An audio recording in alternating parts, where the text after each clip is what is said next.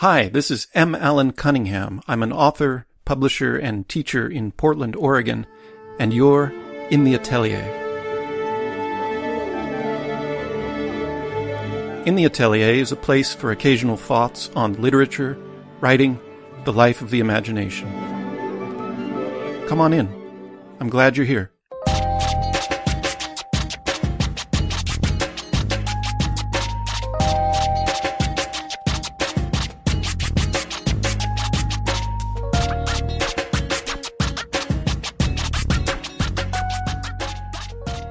Today's installment, Time for Everything. The British writer Charles Lamb was a contemporary and acquaintance of the great Romantic poets Wordsworth, Coleridge, Keats, and Shelley. At age 17, Lamb had entered employment in a London office of the East India Company, where he continued to work as a clerk and accountant for 36 years. The confinement of an office was Lamb's livelihood for all but 10 years of his adult existence. The vocation of literature, though, always remained his primary passion. Lamb penned his essay, The Superannuated Man, in 1825, immediately following his unexpected retirement from the office. It's a bittersweet reflection on the pricelessness of personal freedom, and Lamb's surprisingly mixed feelings upon his deliverance from a life of drudgery. Reading The Superannuated Man today, I can't help but note how little has changed in nearly 200 years.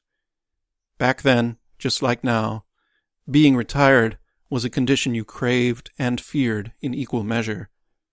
Also, we see that what we call office life is nothing new. Lamb speaks of his long, frustrated desire to escape his daily tedium, something many modern readers, caught between earning a living and having a life, can surely relate to. The Superannuated Man begins, quote, "If peradventure, reader, it has been thy lot to waste the golden years of thy life, thy shining youth, in the irksome confinement of an office, to have thy prison days prolonged through middle age down to decrepitude and silver hairs, without hope of release or respite, to have lived to forget that there are such things as holidays, or to remember them but as the prerogatives of childhood, then, and then only, will you be able to appreciate my deliverance." Unquote.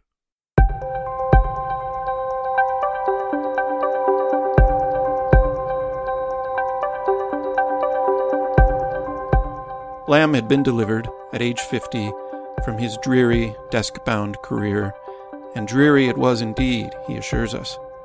Even Sunday, his one day of freedom per week, had tormented him because it always proved so short-lived.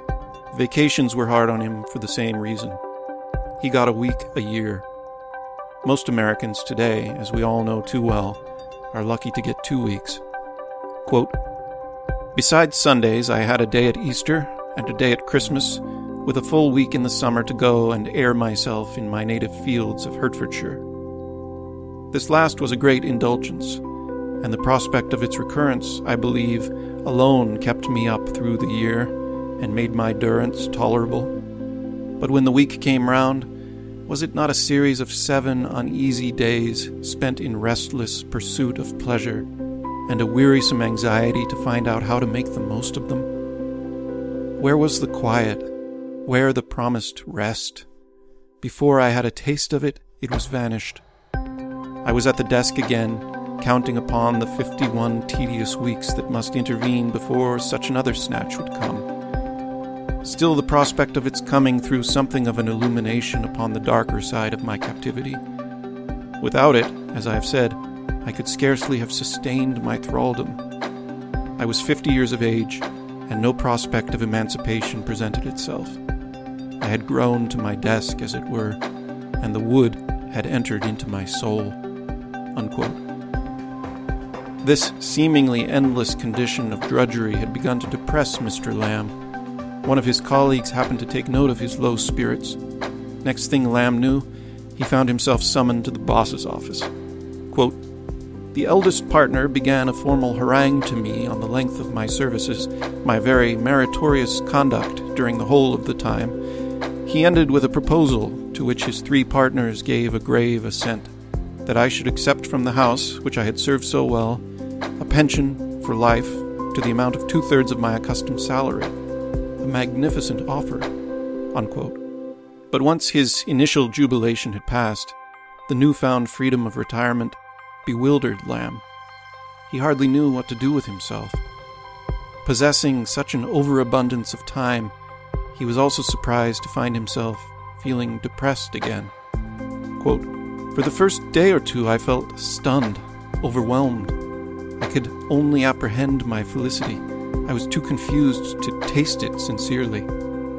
I wandered about, thinking I was happy, and knowing that I was not. I was in the condition of a prisoner in the old Bastille, suddenly let loose after a 40 years' confinement. I could scarce trust myself with myself. It was like passing out of time into eternity, for it is a sort of eternity for a person to have their time all to theirself. It seemed to me that I had more time on my hands than I could ever manage. From a poor man, poor in time, I was suddenly lifted up into a vast revenue. I could see no end of my possessions. I wanted some steward or judicious bailiff to manage my estates in time for me." Unquote. Suddenly, given the opportunity to live however he would choose to, Lamb can't help brooding upon the subject of how much life he has already resigned to employment in an office. Quote, "I have indeed lived nominally 50 years, but deduct out of them the hours which I have lived to other people and not to myself, and you will find me still a young fellow. For that is the only true time which a person can properly call their own, that which they have all to their self. The rest, though in some sense they may be said to live it, is other people's time, not their own." Unquote. But Lamb can't deny, either, that all his time spent in the office was also life, and surely counted for something, maybe even counted for more than he'd thought. After all, he'd had friendships at work, and he derived a certain pride and self-worth from doing his job well. In fact, a part of him began to wish he hadn't retired. Had desk life really been as miserable as he'd sometimes believed? Quote, "My old desk, the peg where I hung my hat, were appropriated to another. I knew it must be, but I could not take it kindly. Devil take me if I did not feel some remorse. Beast, if I had not, at quitting my old compeers, the faithful partners of my toils for 36 years, that smoothed from me with their jokes and conundrums the ruggedness of my professional road. Had it been so rugged then, after all? Or was I a coward simply? Well, it was too late to repent, and I also know that these suggestions are a common fallacy of the mind on such occasions. But my heart smote me. I had violently broken the bands betwixt us. I was at least not courteous. It shall be some time before I get quite reconciled to the separation. Farewell, old cronies. I missed my old chains, forsooth, as if they had been some necessary part of my apparel." Unquote. Here Lamb beautifully observes an ironic truth that many a retiree can understand. Having grown to his desk, and having come to loathe his prison condition, he nevertheless sees that all passing time is precious. Whenever we cross a threshold and find ourselves forced to recognize an era's conclusion, we distinctly feel this preciousness of time and wish we'd made more of what we were given, no matter how passionately we'd cursed the daily routines before. Maybe, given more time, we might have found more to appreciate. We might have learned something more about ourselves and our colleagues. Now, Lamb finds himself adrift in a strange, unburdened existence. Quote, "Time stands still in a manner to me. I have lost all distinction of season. I do not know the day of the week or the month. Each day used to be individually felt by me in its reference to the foreign post days, in its distance from or propinquity to the next Sunday. I had my Wednesday feelings, my Saturday night sensations. The genius of each day was upon me distinctly during the whole of it, affecting my appetite, spirits, etc. The phantom of the next day with the dreary 5 to follow, sat as a load upon my poor Sabbath recreations. What is gone of Black Monday? All days are the same. Sunday itself, that unfortunate failure of a holiday, as it too often proved, what with my sense of its fugitiveness and overcare to get the greatest quantity of pleasure out of it, is melted down into a weekday. I can spare to go to church now, without grudging the huge cantle which it used to seem to cut out of the holiday." Unquote. In the end, of course, Lamb not only accepts his new condition, but learns to cherish it. And his newfound freedom teaches him that slowness, inactivity, and thoughtfulness should not be undervalued.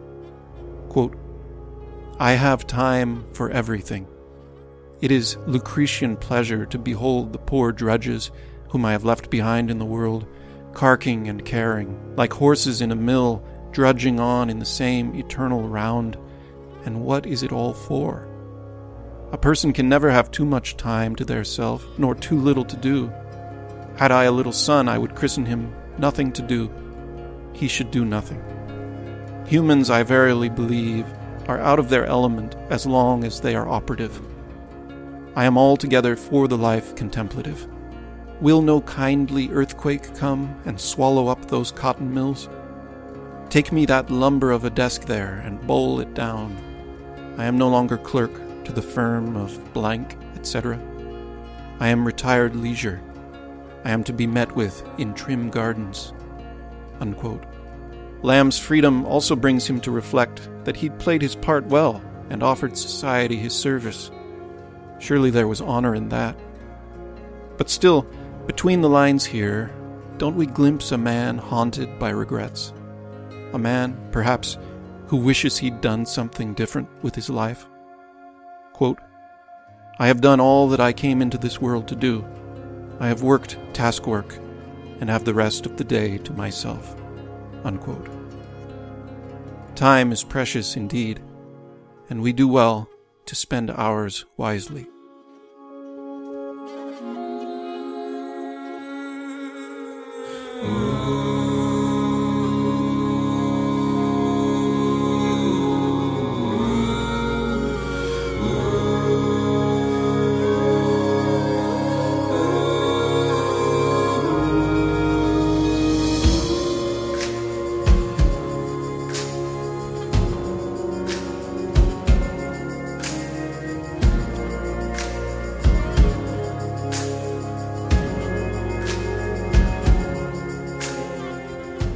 In the Atelier is produced by Atelier 26 Books.